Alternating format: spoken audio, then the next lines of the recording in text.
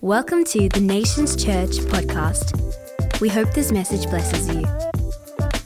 Where are they? Oh, here they are. Me and my babies. By babies, I mean baby giraffes. They are 6'2" but these are my credibility today. If I have any cred to speak to you on the topic of mothering, these guys are it. I love them to bits. And for the next 15 minutes or so, I'm just going to take the opportunity to share with you out of God's Word, out of the Bible, a few topics on, a few thoughts around the idea of mothering. And I just wonder if you could give me a wave if you've ever heard of the Bible character Moses. That was like just about 100%. You're like, duh. But I figure most people have heard of Moses, right? Even if you're not church, even if you kind of don't consider yourself religious in any way, shape or form, you've probably heard about this guy from the Bible called Moses. He was the guy that God raised up to be the deliverer of his people, Israel. So Israel was enslaved in Egypt, and Moses was the guy that actually God used to set them free. They've made movies about the life of Moses. You know, as far as biblical characters go, Moses is a bit of an A-lister. You know, he's right up there. But who you don't hear much about is Moses' mum. Moses' mum is a lady by the name of Jochebed. Everyone say Jochebed. I spent a lot of time learning how to pronounce that this weekend because there is contention. But no, Jochebed is who I want to speak to you about today. And we read the story of Jochebed in the book of Exodus chapter 2. When we drop into Exodus chapter 2, we find, as I said before, God's people, Israel, had been enslaved for centuries under Egyptian rule. And it was in the context of slavery that Israel as a people group had greatly multiplied. In the time of the patriarchs, we see Israel only numbered 70-odd people. But across these centuries of slavery in Egypt, they multiplied to around the time of Moses' birth, they approximate that they were around 2 million people. And this rapid escalation in population had the Egyptian pharaoh freaking out.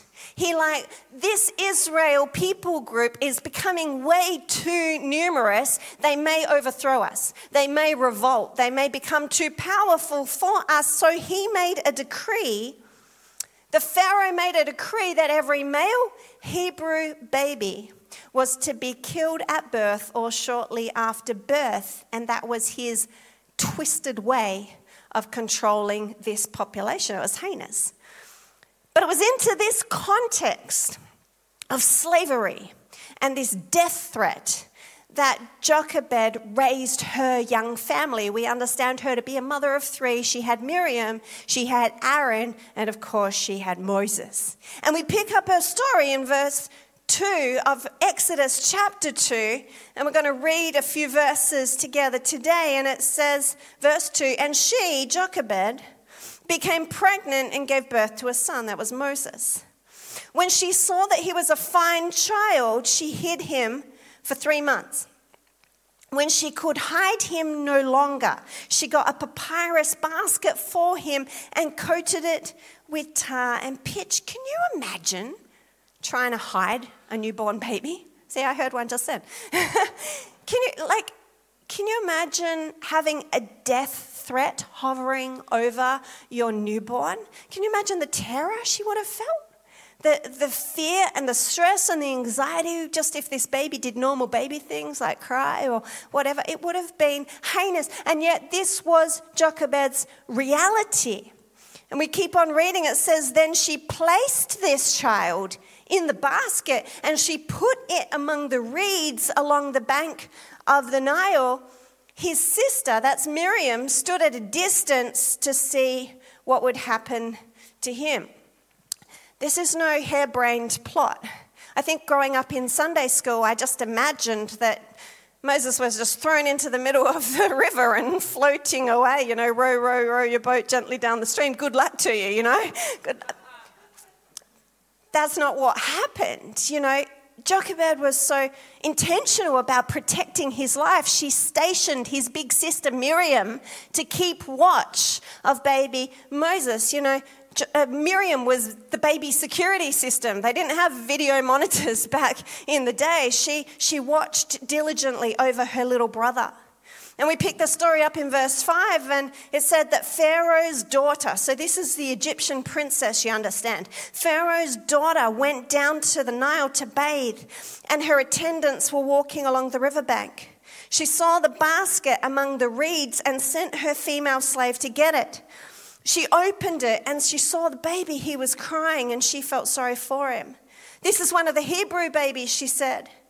Then his sister, Miriam, asked Pharaoh's daughter, "Shall I go get one of the Hebrew women to nurse the baby for you?" "Yeah, go, great idea," she answered. So the girl went and got the baby's mother. Genius. Pharaoh's daughter said to her, "Jochebed, here, take this baby and nurse him for me, and I will pay you." So the woman took the baby and nursed him. When the child grew older, she took him to Pharaoh's daughter, and he became her son. Can you imagine that moment? Having to release your son into the hands of another woman to be raised by her. She named him Moses, saying, "I drew him out of the water." Jochebed is some woman. She is an incredible woman, a woman from the Bible that we celebrate. Here she is. She's managed to protect her son. She's managed to utilize her daughter in the whole plan. She has managed to almost manipulate the Egyptian princess, and here she is getting paid to breastfeed her own baby. Woman, give me a wave if you've ever been paid to breastfeed your own baby. I thought not. All we got was a bad case of mastitis. It's Mother's Day, and I've got the mic. What a woman. I mean, what a woman. It's actually a miracle story. When you step back on this story, it's actually a miracle story. Because of this woman's courage, the threat of death now no longer looms over her child, over her family. And Jochebed got to raise her own son in safety. That was a miracle. Like Pharaoh's decree to kill all the male Hebrew babies in this instance got reversed. And now it's almost like there was a new decree. Jochebed, you better look after him. You better care for him, and so on and so forth. And scholars believe that Jochebed did not waste one single moment of that time that she had with her son Moses, that as she nursed him, she would have actually prayed for him. As she cared for him and nurtured him, she would have actually taught him and imparted to him. We understand from reading scripture that Moses, the man, as he grew, children don't stay children, amen? As he grew and became a man, we understand that he had a deep love for God, and he had a strong affiliation and connection with Hebrew culture. He knew the God of his fathers, Abraham, Isaac, and Jacob. Where do you think all that knowledge came from? It did not come from the courts of an Egyptian pharaoh.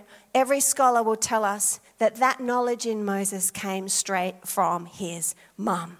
Came straight from his mum. Jochebed is such an inspiring mum. And I've actually called this little message today, I've called it the lengths of love. The lengths of love. Because we see in the actions of this Hebrew mum that her love went to such great lengths for her son, such great lengths for her family. And don't we understand this to be true of mums? Mums in general, their love for us goes to great lengths when others might give up, when others might give in. It's like the love of a mother does not. Who's the one keeping the bedside vigil? Who's the one staying up at night? Who's the one never giving up, never giving in, always praying, always believing? The lengths of a mother's love are widely known to be the greatest type of love on the face of the earth, are they not? And what especially strikes me about Jochebed's situation was the amount of difficulty that surrounded her context. Like, she had so many things going on that were challenging and hard and adverse. And as much as we celebrate her now, the whole process that she lived through, I believe, would have been pretty brutal. Because that world that she raised her young family in was a very cruel world. It was a very cruel context. And I don't think it would have been the kind of world she would have chosen for her family. I don't think it would have been the kind of story that she would have wanted if she had a choice. And yet, in spite of all these challenges, we still see the great lengths of her love. And I just see these parallels between what Jochebed faced and sometimes what we faced, obviously not in the death threat part or the putting your baby in a papyrus basket part. But nonetheless, there are parallels. There's parallels, her story to our story, because isn't it true that in family life, sometimes we all face things that are not ideal? Sometimes we all face challenges, we all face difficulties and things that happen in our mothering, happen in our parenting that don't go according to plan. They don't fit the script. You know, this wasn't what I imagined when I signed up for parenthood. This wasn't what I had in my mind. It's not the narrative I had concocted before time, you know. This isn't really going according to plan. Can anyone relate? For my family, one of those moments, no doubt, was having to come to terms with the diagnosis of disability in our second son. This was not ideal. You know, this was not part of the parenting journey that we had imagined for ourselves or seen for ourselves. But I know we all have our stuff, because that's life, that's real life. You know, maybe for you here today, it's the challenge of a child that just refuses to sleep. We've all been there. We've all been there. You know, maybe it's behavioral issues in your children that you're struggling to know how to manage. Maybe it's as your child's growing, you know that they're not fulfilling their potential. Maybe you're looking at young adult children and they're not really living the life that you know is their best life for them. Maybe there's rebellion in your family or waywardness or whatever. Maybe someone does have a diagnosis, a health difficulty or a mental health difficulty. Maybe they struggle socially. Maybe they just can't connect. Maybe things are going on in the relationships, in the marriage, in the, you know, breakups and estrangements and all these types of things. There is a whole raft of reasons or things that might happen to us that are far from perfect, that are far from what we would say is an ideal situation. And yet what I see in mums is that they still love. Their love goes to great lengths. In spite of all that is hard, in spite of everything that is not right, they're still showing up. They're still present. They're still putting one foot in front of the other and doing their best for their family. And that's exactly what Jochebed did in this story. Her love wasn't about to quit just because it was hard. In fact, we see a love in this mum that was brave and it was creative and it was a love that was stronger than fear. She would have felt afraid, but her love was stronger than fear, and it kept on in faith to instill into that little guy Moses a faith that lasted him his entire lifetime. But here's the question. I wonder if Jochebed ever felt within herself that it wasn't enough. I wonder if she, as a woman, ever felt like she wasn't enough. It's very easy for us sitting here today to kind of want to pat her on the back and say, don't worry, Jochebed, everything's going to be fine. You're going to raise a world, change her. She didn't know. She didn't know the end of her story. She lived that thing out in real time. And when she handed her son Moses off to be raised by this Egyptian princess, I wonder if she second-guessed herself. I wonder if she tried to undermine or undersell all her efforts and what she had done. Because what I see in mums is this propensity to think that we're not enough. You know, to think that our love isn't good enough or we're not doing enough, we're not being enough. I think sometimes we can look at the non-ideal circumstances of our lives and somehow want to internalize them.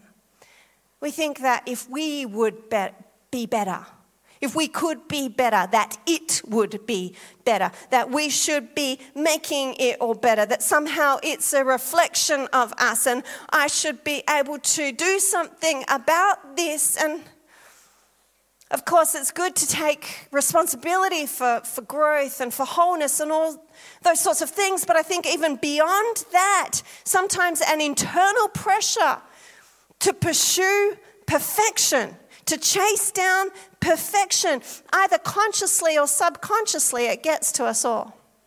Am I talking to someone? Does anybody relate here today? And in that, I think we can completely undermine the lengths of our love. We can completely undersell ourselves and who we are to our family, because sometimes as much as we love, it doesn't quite seem like enough.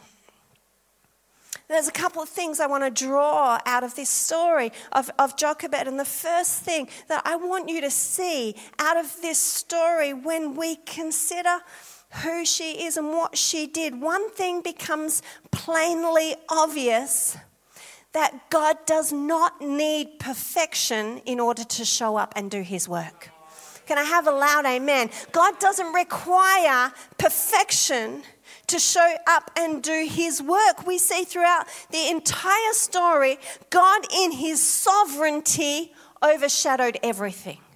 God in his awesomeness, he covered the lot, even the messed up, even the non-ideal, even that society that was heinous, that was cruel. God was there, and he was there. He protected Moses. He made a way when there was no way. He raised that son to become all he was destined and called to become. And what Jochebed wasn't able to do, God did. Where she couldn't, he could. Where she wasn't able, God was able. And I want to say the encouragement for you today, Mum, is God is the same yesterday, today, and forever. He does not need perfection in order to show up in your family and do his work, to work wonders out of your life and story. He's still in the business of protecting. Do I have an amen? He's still in the business of making a way where there is no way, of raising sons and raising daughters. As much as they're your sons and daughters, they're also his sons and daughters. Amen? He can work in your messy. He does work in your messy. He works in the non-ideal. Just like he overshadowed Jochebed and Moses, put your faith in him that he is actually overshadowing you and overshadowing your family and your children. I remember with my second son, Isaiah, when he was going through that whole diagnostic process. He was finally correctly diagnosed at age 6 with a rare genetic syndrome. But prior to that, the medical professionals scrapped to try and place the most appropriate label on him. For a time, he was labelled global developmental delay. For a time, he was labelled mild cerebral palsy. And they tested him for this and they tested him for that. And it was years long, I guess, diagnostic sort of process and journey that we went on. The whole time I wasn't working, not paid working. Nobody paid me $10. You didn't pay me $10. I want my $10. But back to the story. But I was obviously, full-time mumming, and I felt like a full-time early intervention therapist coordinator. That's what I felt like. Every week of Isaiah's life, it was just appointment after appointment, sometimes 3, 4, 5 in a week. We'd go to this professional, we'd go to this appointment, that therapy, this course, that workshop, on and on. It went, but I felt like it was never enough. I felt like I wasn't doing enough for my son, or like this gnawing fear that maybe I wasn't doing the right thing. Like I was doing a lot, but maybe it wasn't right. Maybe I was missing the mark. The problem maybe was me. And you got to understand, my professional background was as a speech pathologist. Like, ironically, I had worked in the field of pediatric disabilities. I supposedly knew this stuff. You know, I was the so-called expert in this whole realm. My whole professional framework had been treatment plans and measurable outcomes and so on and so forth, but I was frustrated. Why wasn't I seeing the outcomes that I wanted to see with my son? Like, why wasn't I seeing the progress that my heart so desired? I had such a sense of failing. Not only that, I was completely exhausted, turning myself inside out, doing this, doing that, trying to make it all better. And one day, I had an epiphany. I just had a wake-up moment. I don't know if it was the voice of God or just the voice of wisdom. Maybe a bit of both, I don't know. But I just heard this inner voice. Chris, Isaiah is not a problem to fix. Isaiah is not an outcome to be measured. He's your child to love. I just love him. Love him well. Love him fiercely. Love him, love him with everything that you've got. And it might not seem like much, but I tell you, that moment changed me. That moment actually changed so much from me. It released me from the pursuit of perfection. That moment released me from having to get everything right all of the time. It released me from never being able to make a mistake. That moment actually allowed me to rest. It actually brought peace, even into the confusing, even into the challenge, even into the non-ideal. It was like I was doing my best and I just had to trust God with the rest. I was kind of like Jochebed. I was showing up for my son, but there was an acknowledgement that there are things outside of my control. There are some things that I just can't get a handle on. And in that moment, I just, in faith, let him go. In faith, I release them into the hands of God. And I know our story's not over yet. And things aren't, perfect or whatever. But I know with all of my heart knows right now that the things I can't do, God can do. And in the places that I am not enough, and they come frequently and sometimes they come thick and fast. In those places I am not enough. I serve a God who is more than enough. He is more than enough. I didn't even know they were singing that Jireh song this morning. More than enough. He is more than enough. And our testimony has been that God has overshadowed the whole thing. The whole thing. He's still in the business of protecting. He's still in the business of making a way. And he has done that for our family, working his wonders in our life and through our story. Amen. I know he wants to do the same for you too. And I ask Ian to come back and join us on the keys. We talk about the lengths of a mother's love. The truth is, even the lengths of a mother's love are just completely eclipsed by the lengths of God's love. The Apostle Paul, in the book of Ephesians chapter 3, he talks about the lengths of God's love. In fact, it's not just the lengths that he talks about, but he talks about the infinite dimensions of the love of God. And we're going to read out of Ephesians chapter 3, verse 17, and it says, I pray that you, being rooted and established in this love, in God's love, may have power together with all the Lord's holy people to grasp how wide and grasp how long and grasp how high and how deep is the love of Christ, and to know this love, to know it. Paul's praying, I pray that you would know it. The love that even surpasses knowledge. Isn't that beautiful? To know this love that surpasses knowledge. Mum's here today. I don't believe that we can ever fully comprehend the lengths of God's love. I don't believe that we will ever fully know. Our minds can't fully know all the dimensions of it. And this love is not just for our families.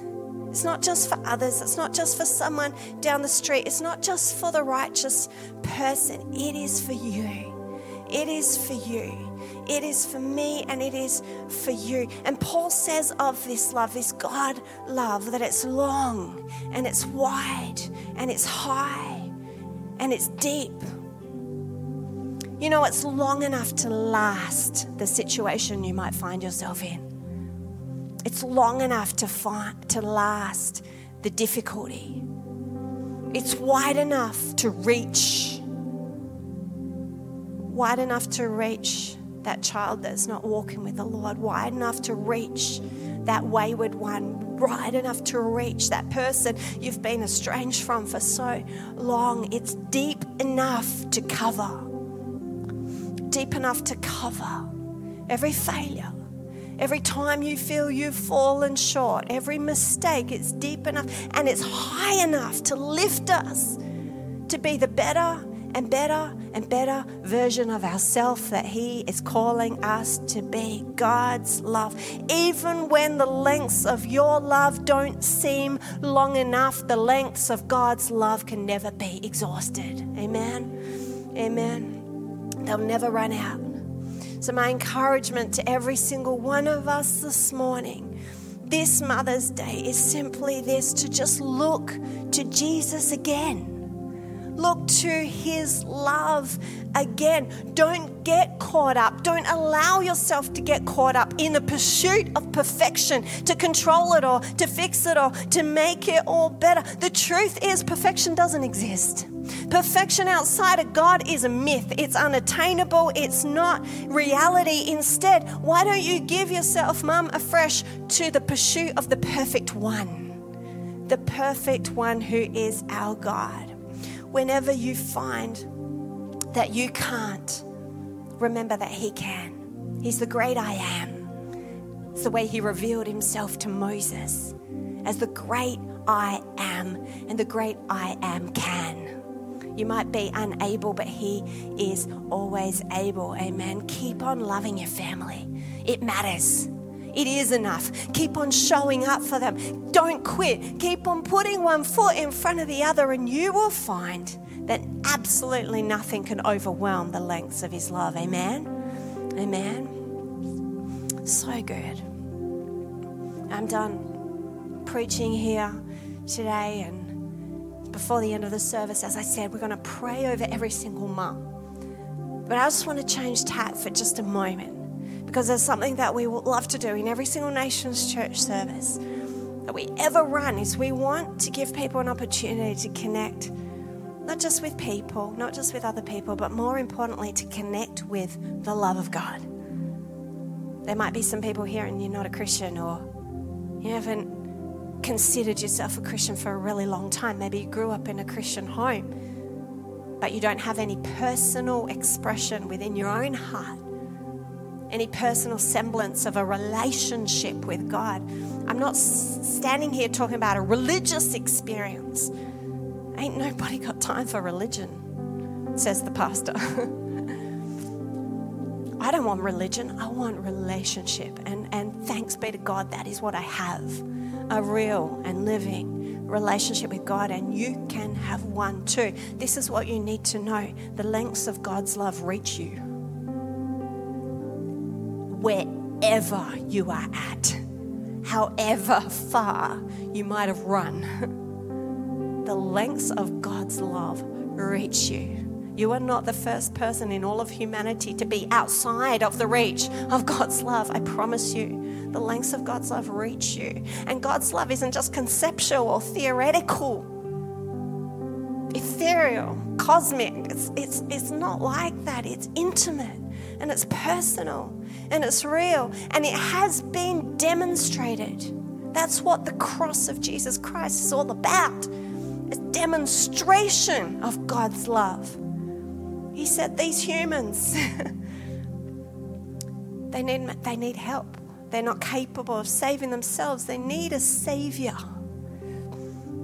We can't rescue ourselves from our own mistakes, from our own failings. That's why Jesus came, the perfect Son of God who died and rose again, so that anybody who puts their faith in Jesus can know the lengths of his love, can know the embrace of his love, and can enter into this precious relationship.